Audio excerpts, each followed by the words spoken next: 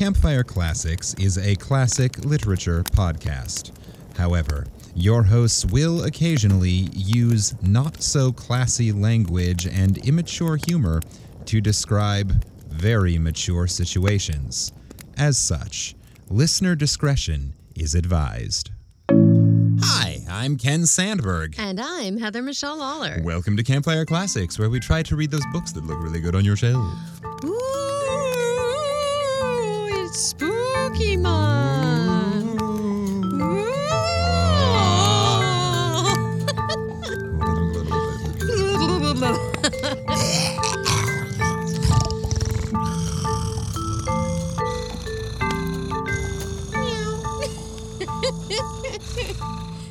Yeah, it's I thought we were just doing immersive soundscape. Immersive soundscape, yes. Yeah. Welcome to the podcast of immersive soundscaping. Yeah. Campfire Classics. I mean, that could work, I suppose. It used to be much more immersive soundscapey. I used to spend a lot of time building in sound effects and doing That's things true. underneath the stories. And musical cues and like musical that, cues that was and during whatnot. COVID. That was during COVID. It was during COVID. That was a big part of it. We didn't have other things happening. You have a show opening you have a we show were also starting previews this week. Yeah. We were also at times recording like 3 or 4 episodes in a week and getting them done way in advance. In advance. Well, because it was COVID. Yeah, I'd have days to work on it. Because it was COVID. Yeah. Welcome to reality. Now our soundscapes sound like this. Meow.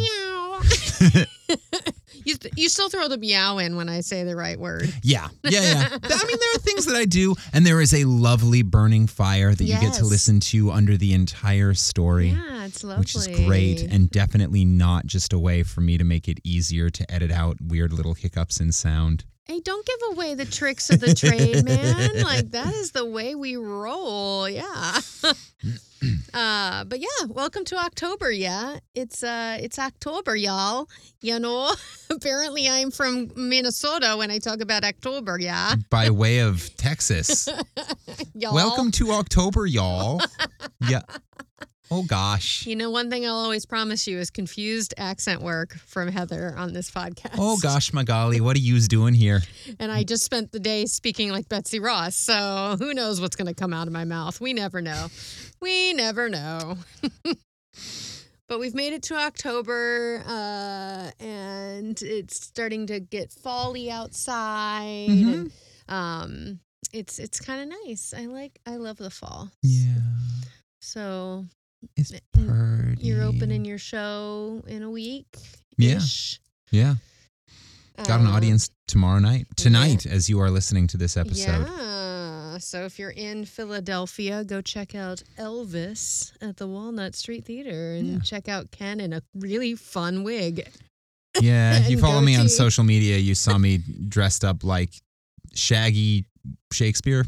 I said he looks like he's going to a Fish concert. Yeah. Like straight up. I was like, I feel like that guy's really high and at a Fish concert. Yeah. I also got villain from like an Errol Flynn medieval movie. Yeah, I could see that. Yeah. In a different shirt. Yes. Yeah, for sure. Swashbuckling Basil Rathbone. Ooh. You know? Yeah. Yeah, but check that out, and I hope everyone's doing well as the seasons transition, and the government didn't shut down today, so I went to work. Yeah, that was sort of a surprise.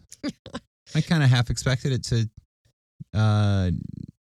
to decide not to work. Yeah, who knows anymore? I can't even follow. I didn't even know it was happening because I purposely don't watch the news so much until Jason anymore. Sent out that email. Until our supervisor sent out an email saying, "Go collect your clothing at the place where we store all our clothing because we might not be able to get into that building because it belongs to National Park Services." And I was like, "Wait, what? What the fuck's going on?" America. But non-issue. We still have a government. The writers aren't on strike anymore. But SAG still is. SAG still is, but that'll get sorted out pretty quickly, I think. But Colbert's back. There's some shows back on that are shows that I would watch to get, current updates, but I have not been able to watch. So now he can tell you all about this upcoming non-existent government shutdown. Yeah, exactly. Well, it's only 45 days, so it could happen again. We don't know. Just in time for the holidays. Yeah, keep your eyes peeled right around Thanksgiving. Anyway. Right around Thanksgiving, when the government goes on vacation anyway. When they go on vacation, but they get paid anyway. Yeah. So that's what pissed me off the most when I was reading up about it. And I knew this, but every time it comes around, it's like, they all still get paid. The people of Congress still fucking get paid. Yeah. Now, the people that work hourly don't. And that's fucked up. Yeah. The system is down. The system is down. So welcome to Campfire Classics, where I try to transition us away from politics, usually with moderate amounts of success. This is penis jokes. This is a penis podcast. Penis soundscape podcast. Yep. There you go. No, this is a literary comedy podcast where we read short stories that we have pulled out of public domain and present them to you free of charge. We just force you to listen to some really bad puns, usually. Yeah. That's kind of the only... And accents. Yeah. Yeah, but usually you get a really good story out of it. Yeah, typically. Like we've only had a couple duds in these many episodes we've had. We're batting somewhere around 90%. At I least. Think. I would say even higher. So that's what we do. And today I think is going to be a really good one. Nice. That's good to hear because this week Heather has selected a story for me to read. So I am going to try to plow my way through it sight unseen. I mean, I'm going to be looking at it while I read it, obviously. I don't have to make it up as I go along, but I've never seen it before you hear me read it in like 10 minutes. But in the intervening time, Heather's going to read us a few fun facts. Maybe give us some hints as to what we're in store for. So we are going to cover an author today that we have covered before, Okay. and it was actually one of our favorite episodes. Okay.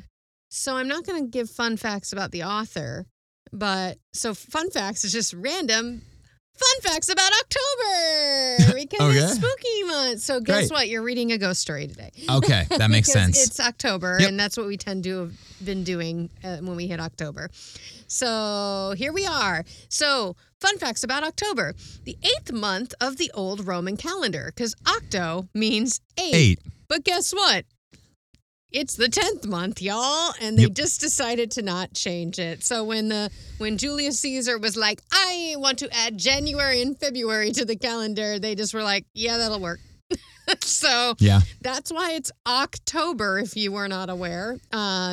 In Greek, October means tetrin, which means turn of the seasons. Oh. Which is lovely. Yeah, because it is.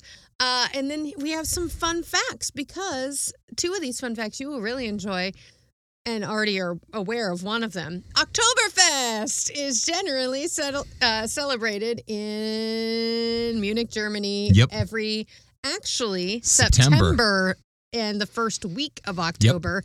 It's just called Oktoberfest, I'm guessing because it finishes then.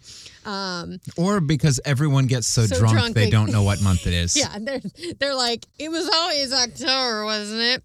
It's always been October, in fact. It has always been October. You know what? I could live in October all the time. There is no December. There is no August. There is no fucking March. February? It is what is this leap shit? Yeah. It is all October. I'm down with that. I mean, I could deal with some October weather because you get a couple random, like today, it was 80 degrees. Yeah. But then by the end of the month, it's probably going to be like in the 50s. It's like perfect. So Oktoberfest began in 1810 as a celebration of the marriage of Crown Prince Ludwig of Bavaria and Princess Therese of Saxony Hildenburg-Hachen. That's definitely how you pronounce that. Beautiful name. Yep. Today, Oktoberfest, of course, is a major tourist attraction, drawing millions of people that have Bavarian food, music, and lots of beer, and, time travelers, as we learned in that one episode that we really loved. where we read, what was the name of the actual story? Unborn Tomorrow Unborn Tomorrow, yes. by Mac Reynolds. So if you want to listen to Unborn Tomorrow after this episode, I highly recommend it. It's about Oktoberfest and time travel. And it's also just a fucking great story. And that is episode number 60. And the episode is entitled Sex Fly. So go check that out after this if you want. Sex fly, sex fly. He's a sex fly. So we have Oktoberfest. We love that, which Ken and I are planning to go to at some point. And I'm sure you can find an Oktoberfest in a town near you. Yeah, if someone emails us with directions to time travel, we'll go to Oktoberfest this year. But barring that, it'll be in the next year or two. Yeah, definitely. Not this year. It's going to be over this week. So we wouldn't get to experience the entire time travel. Entirety. Yeah. But if Doctor Who wants to come grab us, I'm in. It is also, yesterday was International Coffee Day, which I did not know is a thing. But I do like for why it is. So it's to acknowledge the cherished beverage, of course, and the worldwide impact it has had. But the reason it is International Coffee Day is to increase public awareness of the difficulties that coffee growers confront, including concerns about fair trade, environmentally friendly production methods, et cetera, et cetera. So just becoming aware that it is a crop that needs to be sustainable and people need to be treated right. And yeah, that's great. I didn't know there was an International Coffee Day. I didn't either. National Coffee Day is September 29th. Wow, they're like back to back. Yeah, they're right next to each other. Damn. So the American one is like September 29th. 2 days earlier. International. Yeah. So guys, the theme is just drink beer and coffee. You'll be fine. Yeah, generally. In October, that's a pretty good way to survive the month is beer and coffee. Another fun fact, 44% of Americans purchase pumpkins in the month of October alone. So that means with pumpkins in 2022, it is estimated that Americans spent a whopping $804 million on pumpkins. It's a lot of money to spend on pumpkins. That's fucking crazy. But did you know that pumpkins were not the original use of like to make a jack-o'-lantern out of? It was parsnips. Sure. Why not? Who knew? Now you do. See, fun facts. Smaller. Yes. And not quite so easy to smash. Yeah, that's true. So, hey, listener, if you're out there smashing pumpkins this Halloween, don't. Fuck you. Yeah, don't do that. That's rude. Just don't fucking do that. It's not cool. Unless it's like a rotted one, like after the holiday, then deal with it, whatever. Do whatever you want. But don't throw it on anyone or at anything. Just, find a better use of your time. And finally, it is Libra and Scorpio season. But because we're at the beginning of the month, it's Libra season. Sure is. Which has some famous birthdays in it, including Mahatma Gandhi, John Lennon, Serena Williams, Jerry Lee Lewis, William Penn, founder of Pennsylvania, Oscar Wilde, Julie Andrews, Snoop Dogg, and Ken Sandberg. Yeah, that guy. Who shares a birthday with some superhero actor, Hugh something or other. Hugh Jackman. Yeah. Yeah, I saw that too. Yeah.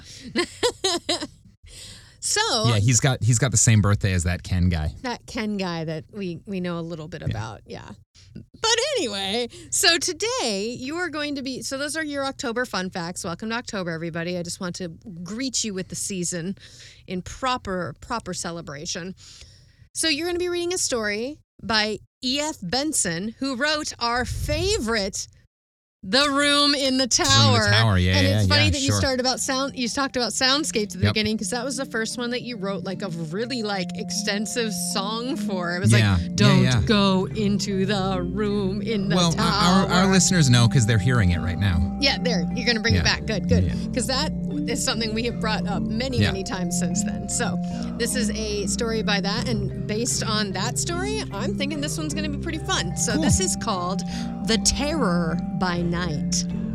Let's start this fire. Woohoo! Spooky fire.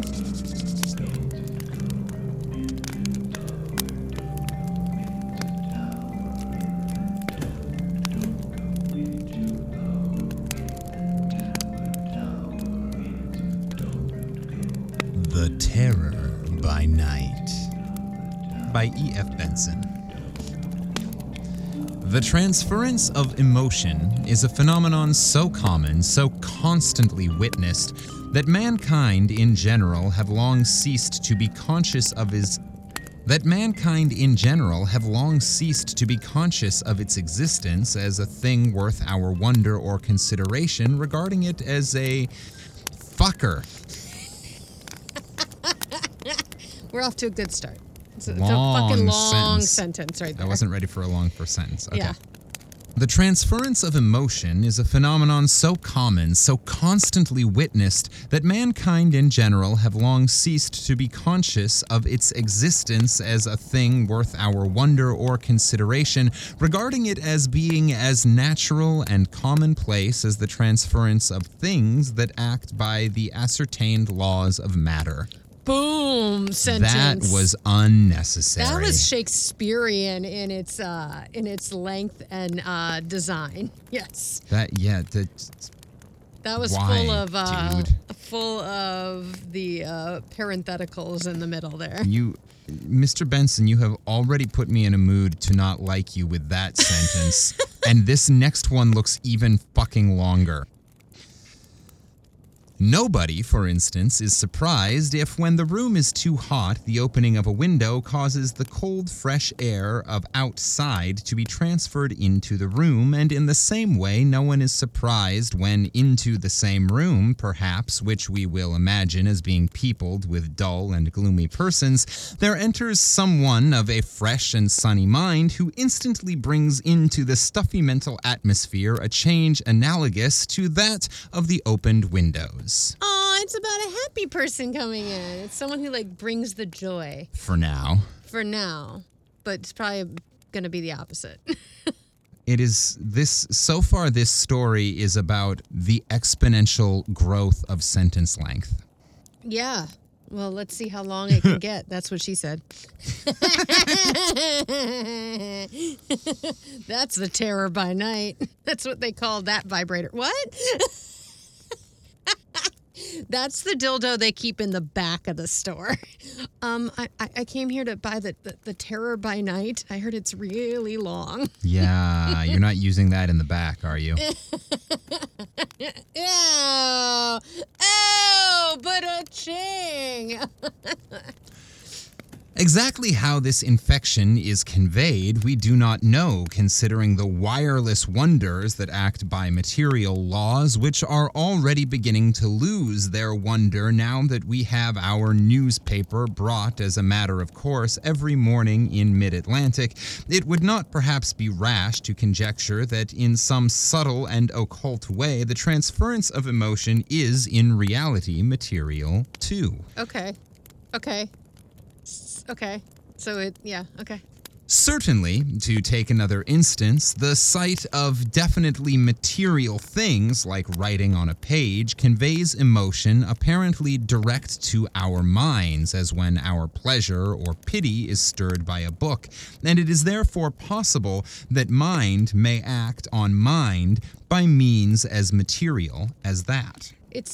It's like manifestation and your mind over matter kind of situation. Yeah.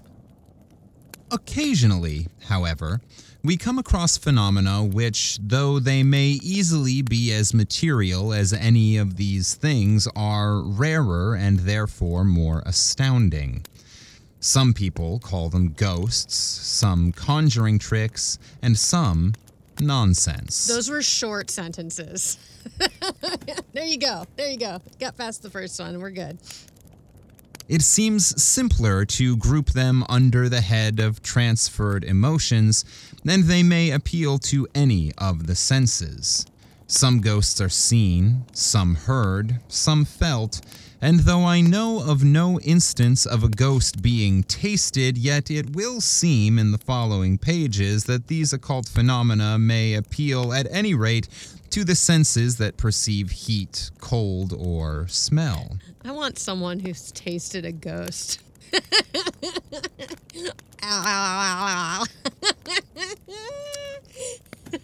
You're not using that in the back, are you?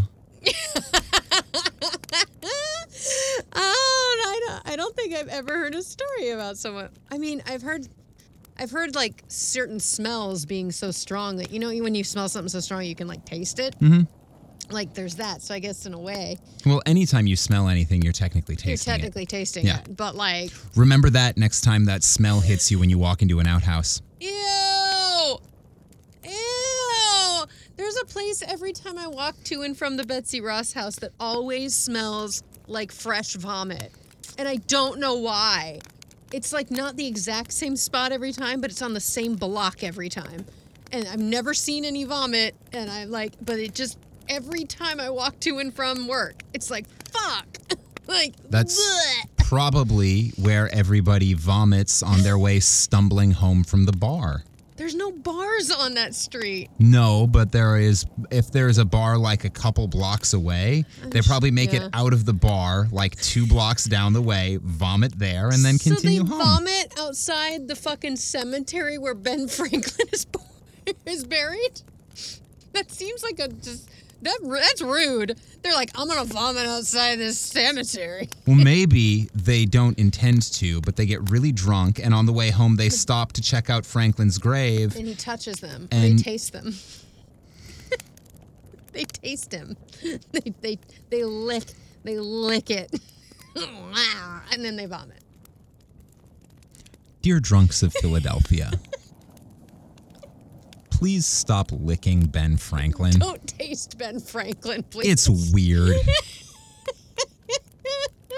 The city smells gross enough without your Ben Franklin vomit. Let's go. All right. I digress.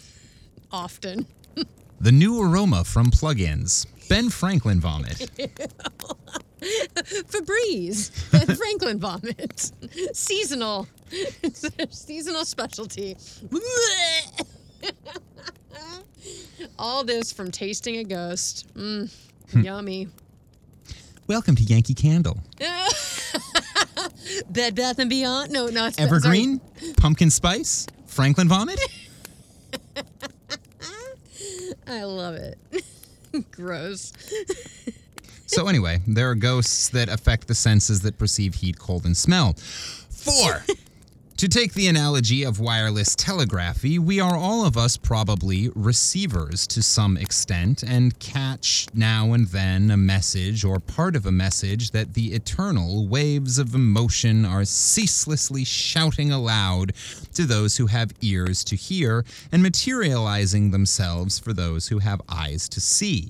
Not being, as a rule, perfectly tuned, we grasp but pieces and fragments of such messages, a few coherent words, it may be, or a few words which seem to have no sense. The following story, however, to my mind, is interesting because it shows how different pieces of what no doubt was one message were received and recorded by several different people simultaneously. 10 years have elapsed since the events recorded took place, and they were written down at the time. Dun dun. Jack Lorimer and I were very old friends before he married, and his marriage to a first cousin of mine did not make, as so often happens, a slackening in our intimacy. First, I just saw in his marriage to a first cousin.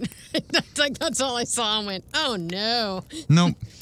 Nope, his first cousin, but that's okay. Reading all of the words connected does matter. It does matter, but that's just what I saw. Changes the meaning if you cut off the end of the sentence. What the hell is this shit?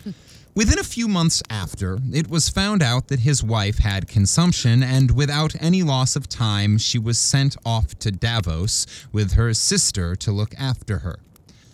The disease had evidently been detected at a very early stage, and there was excellent ground for hoping that with proper care and strict regime, she would be cured by the life-giving frosts of that wonderful valley. You know what helps with a cold and something that's eating your fucking lungs? Frost and cold. I guess because it's clean air? Clean air. Clean air? Yeah. Yeah, that's true. I guess like when you don't want it to be too cold, because then it like Well, you don't want it to be burns. so cold that your immune system is suppressed, Oh, yeah. but often like hot, muggy air Yeah. is going to impede. Well, it's like mold. Yeah. Yeah. Yeah, I hadn't know that.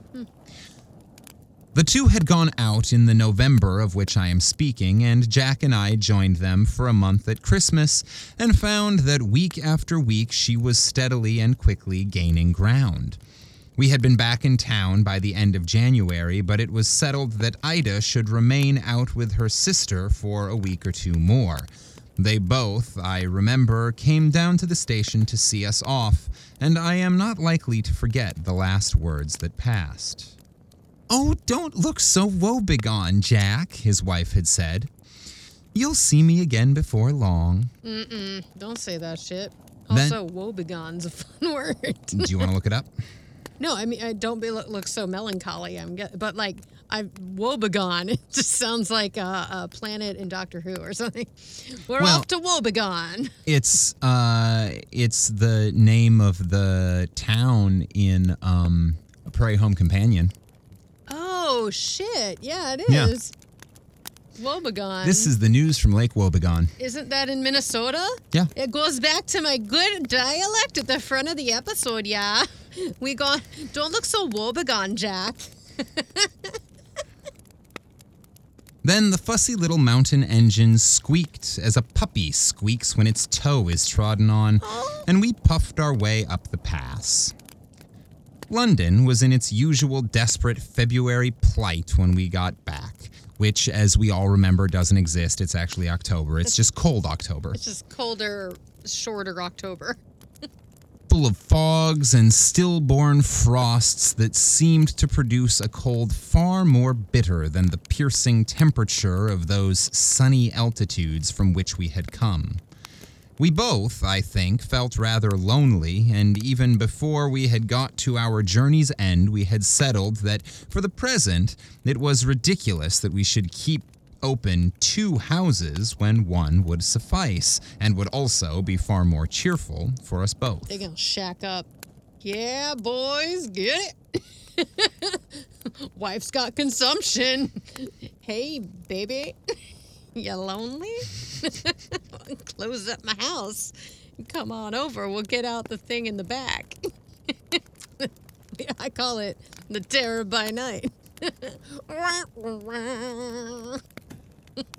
Just making the story scarier.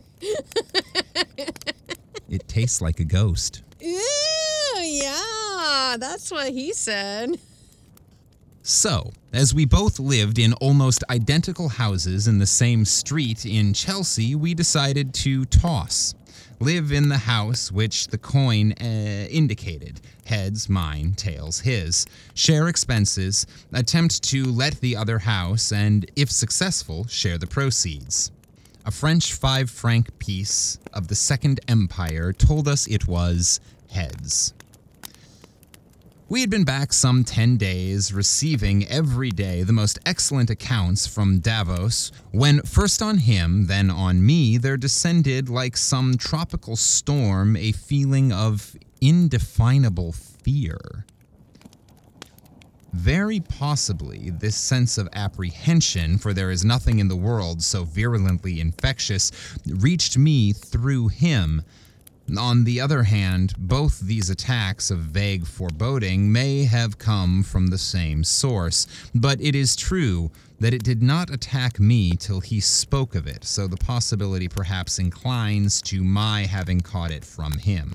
He spoke of it first, I remember, one evening when we had met for a good night talk after having come back from separate houses where we had dined. Yeah, they came back for a good night talk, and he caught something from him. So this is I have felt most awfully down all day, he said.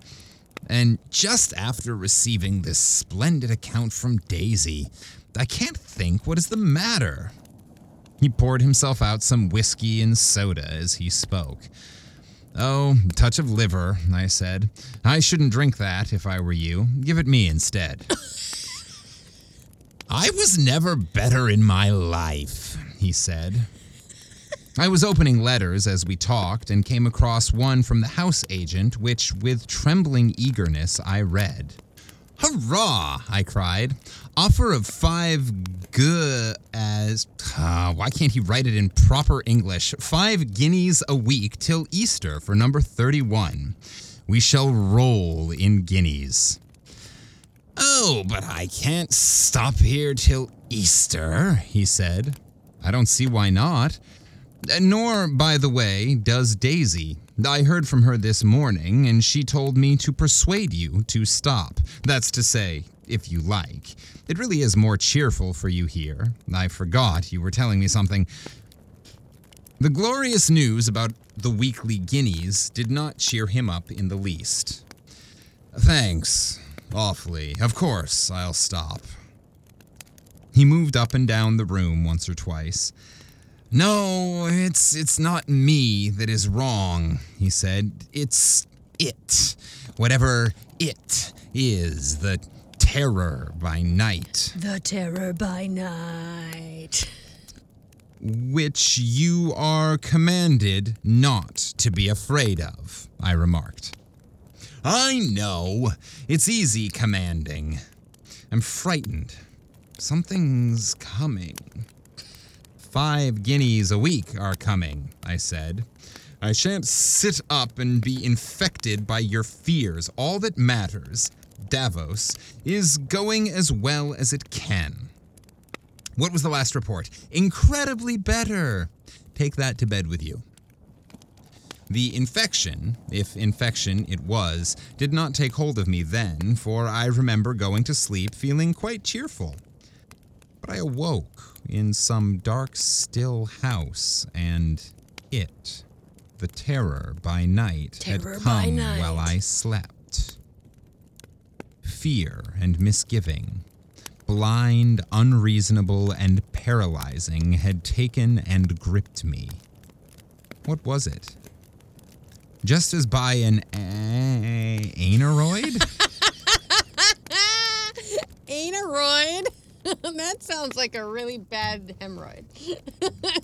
Actually, it just kind of sounds like a hemorrhoid. Sounds like a hemorrhoid. I'm going to look that one up. Aneroid? Aneroid. Aneroid, adjective, containing no liquid or actuated without the use of liquid. That doesn't make sense. What is the aneroid blood pressure apparatus? The aneroid and mercury have traditionally been used in practice to obtain manual blood pressure readings. It's a barometer. So it's a way... Oh, it's a barometer. Gotcha. Yeah. It's a barometer, or a way to measure something. Cool. Aneroid. Yeah. There great. we go. Not analroid, aneroid. Just as by an anal roid. Ouch. That will keep you up at night. Just as by an aneroid we can foretell the approach of storm, so by this sinking of the spirit, unlike anything I had ever felt before, I felt sure that disaster of some sort was presaged. Ooh. Jack saw it at once when we met at breakfast next morning in the brown, haggard light of a foggy day, not dark enough for candles, but dismal beyond all telling. So, it has come to you too, he said, and I had not even the fighting power left to tell him that I was merely slightly unwell. Besides, never in my life had I felt better. All next day, all the day after, that fear lay like a black cloak over my mind. I did not know what I dreaded, but it was something very acute, something that was very near. It was coming nearer every moment, spreading like a pall of clouds over the sky. But on the third day, after miserably cowering under it, I suppose some sort of courage came back to me. Either this was pure imagination, some trick of disordered nerves or whatnot, in which case we were both disquieting ourselves in vain, or from the immeasurable waves of emotion that beat upon the minds of men, something within both of us had caught a current, a pressure. In either case, it was infinitely better to try, however ineffectively, to stand up against it. For these 2 days, I had neither worked nor played. I had only shrunk and shuddered.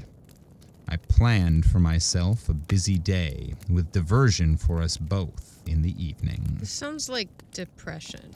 Sure does. It's like, I'm just gonna do a bunch of shit so I don't think about it. Either depression or Or a ghost. hey, have you seen The Shining? Yeah. Or, yeah, well, like, it sounds like some sort of mental, Yeah. like, fog, Yep. mental instability, or paranormal, Yep. which often get confused for each other. So there you go. So hey, if you're ever feeling down and depressed and you feel like you just need to do something to work through it, right? Build up some activity, get yourself something to do. I mean, yes, do that. That's great. Having an activity is awesome and can be a great way to distract yourself from the fact that your mind is slowly being taken apart by a ghost. You just know if it gets taken apart too much, you're going to have to lick that ghost. And that will drive anyone crazy. We will dine early, I said, and go to the man from Blankley's. I have already asked Philip to come, and he is coming, and I have telephoned for tickets, dinner at 7. Philip, I may remark, is an old friend of ours, neighbor in this street, and by profession a much respected doctor. That's right. Bring a fucking doctor to be like, y'all okay? We're not crazy, we're just bored. Let's go see this silly play called The Man from Blankley's. I'm guessing. Yeah. Jack laid down his paper. Yes, I expect you're right, he said. It's no use doing nothing. It doesn't help things. Did you sleep well? Yes, beautifully, I said, rather snappishly, for I was all on edge with the added burden of an almost sleepless night.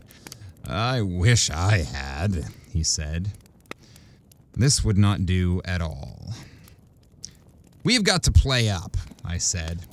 Here we are, 2 strong and stalwart persons with as much cause for satisfaction with life as any you can mention, letting ourselves behave like worms. Our fear may be over things imaginary or over things that are real, but it is the fact of being afraid that is so despicable. There is nothing in this world to fear except fear. Okay. Holy shit, Kennedy stole his best line. Holy shit! What the fuck? Well, let's be fair. Kennedy did not write that speech. His speechwriter did. Fine. But his speechwriter Kennedy's stole speechwriter that is a dirty, shit. dirty thief. Dirty, dirty fucking E.F. Benson thief. Unless E.F. Benson was Kennedy's speechwriter. Papers of John F. Kennedy. Who wrote JFK's speech? Council advisors. Ted Sorensen was his name. Was the guy who wrote We Have Nothing to Fear But Fear Itself? His primary speechwriter. Okay. Was Ted Sorensen a descendant of E.F. Benson? Tell me about Ted Sorensen. Ten Chonkin Sorensen. Chonkin? Shaken? Chonk? No, I think Chonkin. Hello, my name is Theodore Chonkin Sorensen. Well, he was born 15 years after the story came out. Yeah. On the same day that E.F. Benson died. Sorensen helped draft Kennedy's inaugural address. I'm an idiot. It's Franklin, not... that was Roosevelt, yeah. Not Kennedy. Yeah. Who is like 30 years earlier. That's true. Who wrote There's Nothing to Fear But Fear Itself? I'm sorry, Who John F. originally Kennedy. said it? I'm sorry, John F. Kennedy. You're not a dirty, dirty thief. Franklin Delano Roosevelt is. Says a phrase from the 1933 inaugural address was also on an episode of The Golden Girls.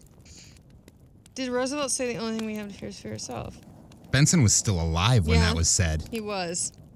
I mean, it's to be fair, it is it's a common idea now, I guess, that intrusive thoughts or overplaying your fears over and over is going to make your fear worse. So there's nothing to fear but fear itself. But yeah, it is interesting that he just straight up said the quote, like in the middle of this story. There is nothing in the world to fear except fear. All right. Roosevelt, you dirty, dirty thief. So our narrator is trying to buoy up his friend. Yep. By letting him know there is nothing to fear but fear itself. And Literally. there is a man in a wheelchair in the corner listening in. Jesus, he's not in the wheelchair yet. Doesn't he get polio like while he's president?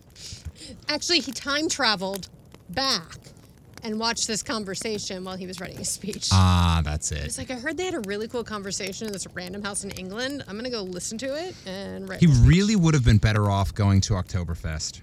Yeah, well, maybe he went both. He did both. That's actually why he's in the wheelchair. He got way drunk. He and got super drunk and needed a wheelchair just to get home. Broke his spine at Oktoberfest.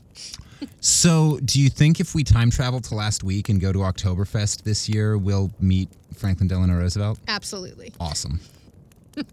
Will he smell like Franklin vomit?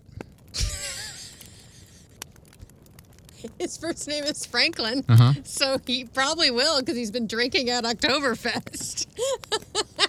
Literally, he will smell like his own vomit. Oh, man, that went full circle. Nice. There is nothing in the world to fear except fear. You know that as well as I do. Now, let's read our papers with interest. Which do you back?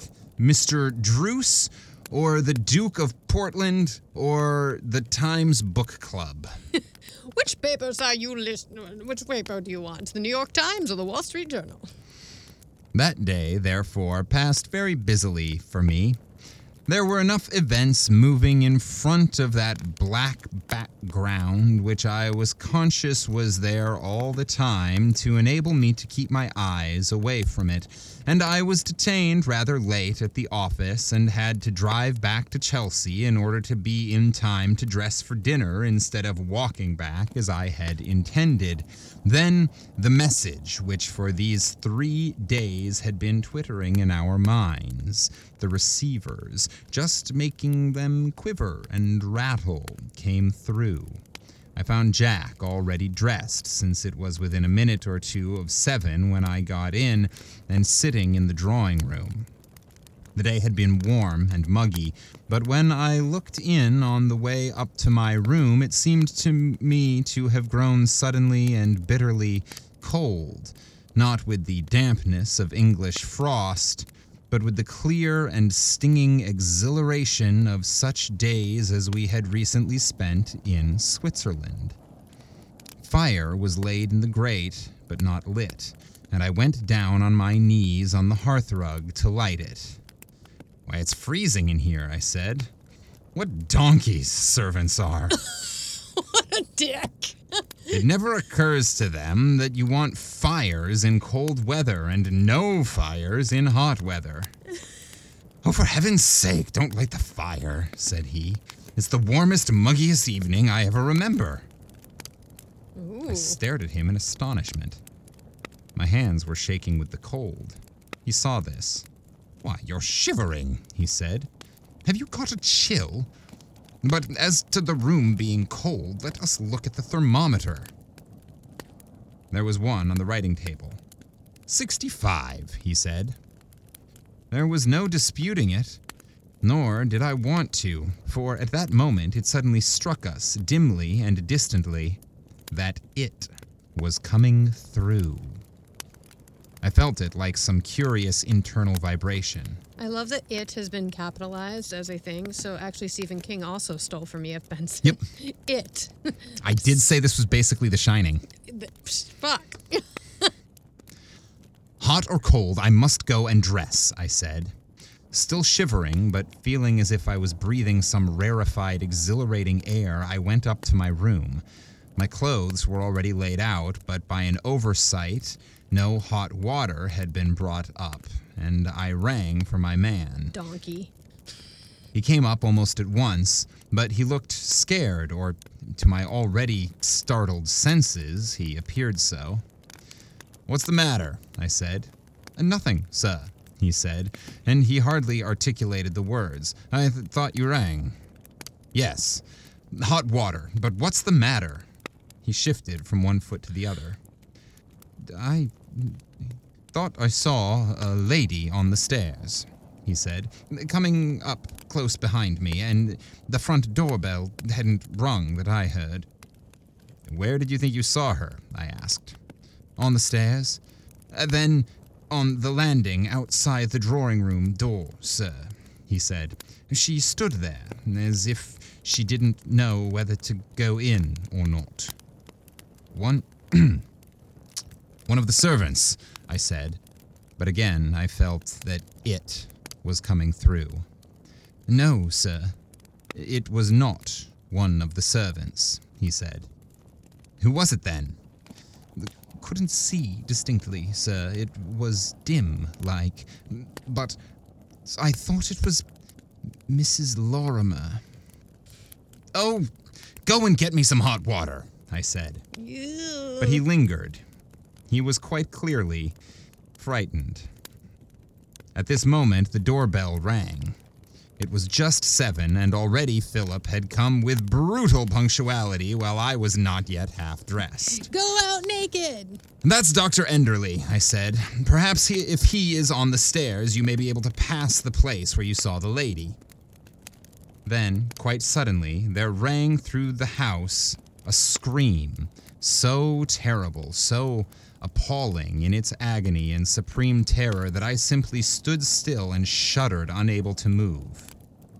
Then, by an effort so violent that I felt as if something must break, I recalled the power of motion and ran downstairs, my man at my heels, to meet Philip, who was running up from the ground floor. He had heard it too. "What's the matter?" he said. "What was that?" Together, we went to the drawing room. Jack was lying in front of the fireplace with the chair in which he had been sitting a few minutes before overturned. Philip went straight to him and bent over him, tearing open his white shirt. What? "Open all the windows," he said. "The place reeks." Fart Of attack. Franklin vomit. Franklin vomit, yes. Yeah, because Franklin time traveled in, Yeah. and then he threw up and left. We flung open the windows, and there poured in, so it seemed to me, a stream of hot air into the bitter cold. Eventually, Philip got up. "He's dead," he said. "Keep the windows open. The place is still thick with chloroform." What the fuck? Gradually, to my sense, the room got warmer. To Philip's, the drug-laden atmosphere dispersed. But neither my servant nor I had smelled anything at all. A couple of hours later, there came a telegram from Davos for me. It was to tell me to break the news of Daisy's death to Jack. It was sent by her sister. She supposed he would come out immediately, but he had been gone 2 hours now. I left for Davos next day and learned what had happened. Daisy had been suffering for 3 days from a little abscess which had to be opened, and though the operation was of the slightest, she had been so nervous about it that the doctor gave her chloroform. She made a good recovery from the anesthetic, but an hour later had a sudden attack of syncope? I'm guessing it's some sort of poisoning from antiseptic, like from the temporary loss of consciousness caused by a fall in blood pressure. Syncope. She had made good recovery from the anesthetic, but an hour later had a sudden attack of syncope and had died that night at a few minutes before 8 at Central European time, corresponding to 7 in English time. Woo! She had insisted that Jack should be told nothing about this little operation till it was over, since the matter was quite unconnected with her general health, and she did not wish to cause him needless anxiety. And there, the story ends. To my servant there came the sight of a woman outside the drawing room door. where Jack was, hesitating about her entrance at the moment when Daisy's soul hovered between the two worlds. To me, there came, I do not think it is fanciful to suppose this, the keen, exhilarating cold of Davos. To Philip, there came the fumes of chloroform, and to Jack, I must suppose, came his wife. So he joined her. The end. Ew! Fuck! Cool. That was creepy. I did not expect him to die. I knew she was gonna die. I was like, when she's like, "Don't be woebegone." Oh, yeah. You knew she was going down, and That's I thought like- she was gonna haunt them, which is what they were feeling. Yeah, that's I like, did honey, you not- may as well be a soldier on the front line who just wrote a letter home. Yeah. Like, you are Yeah. super fucked. In like a movie. Yeah. But yeah, I did not expect that ending. Whoo-wee. All right. So if you smell chloroform or see a weird lady outside your drawing room door, run? Well, Yes. yes. Good life advice from Heather Lawler. Yeah, and that has nothing to do with supernatural anything. If you smell chloroform, maybe don't be there anymore. Don't be there because no one should be using chloroform for anything of good intent. If there's a strange lady standing outside your door, That reeks of yeah, chloroform? maybe don't be there. Well, let's be fair. The servant got the fuck out of there. Yeah, I was like, yeah. what the fuck's that? If your house is suddenly unreasonably cold, well, I suppose turn on the heat. Turn on the heat. That's but not so it much could a- also be a ghost. Well, unless it could it's be a ghost. 65, because that's Yeah. like not cold. I mean, it's chilly, but it's not like back That's in the comfy. day. Ooh, that's comfy. nice. Yeah, that's like very comfy winter weather. That's very, see, it's always October. That's perfect October weather. 65 right there. That's a perfect day in October, like middle of day. Was England still using Fahrenheit in when was this? 13? 12. Yeah. 1912? Yeah. Yeah, I wonder why it says 65. Maybe when it was published for American audiences, they changed it. Yes. The United Kingdom started to change from Fahrenheit to Celsius in 1962. Oh, shit. I didn't know that. So they used to use Fahrenheit? Why'd they Yeah. change? Because Celsius makes way more sense. Well, I know, but like, why change? That's so interesting. Because it's a system that makes more sense. So they changed. Like, so that new generations could learn a system where 0 is freezing and 100 is boiling. I guess I just didn't realize. I didn't realize that England had not always been on was it imperial system? Is that what it's called? Or is ours the imperial? Ours is system? the imperial. Yeah. Metric is the one that makes sense. Yeah. I didn't realize they had not, like, during my parents' lifetime is when they changed. Like 1962? Yeah. Damn. And in terms of switching over to the metric system in general, some industries started switching in the 1800s, but it was the mid 1960s when England formally switched over, like the government formally switched over to metric. That's wild. That's so weird. I didn't know that. Okay, Yep. well, there you go. So definitely 65. So, Yeah. all right. Good to know. More fun facts for everyone. And it's always October. It's always October in Philadelphia. It's always sunny in October. It's not sunny in Philadelphia that much, actually. It's kind of gray. Is that the joke? I don't know the joke. I've never seen the show. I haven't either. It's always Philadelphia in October. If you're here, I guess. Yeah. It's always October on Halloween. That is correct. You are correct. That one is 100% accurate. Yes. Yeah, Go. yeah. Stick with it. Got it. Wow, that was a good one. E.F. Benson, slaying the game. Terror by Night. Hey, listeners, I know that we've asked this question before, but I want to hear more answers. I want to hear more people sort of give their personal stories. When has your brain acted as a receiver? When have you seen or heard or smelled or felt something or tasted something, I don't know, that might have been supernaturally motivated?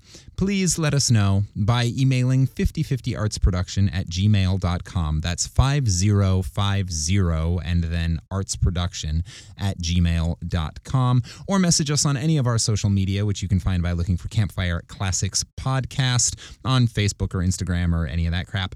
And let us know when you have experienced sensory ghost manipulation. Spookiness, yeah.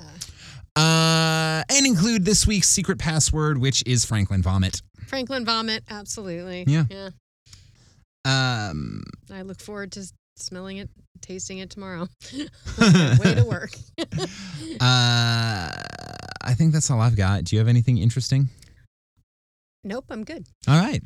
Then that's all for this week. And until next week, we have been Campfire Classics, where we try to read those books that look really good on your shelf. Don't go into the room full of chloroform. Don't go into the room full of chloroform with the ghost lady who is gonna kill you. Whoa. Chloroform.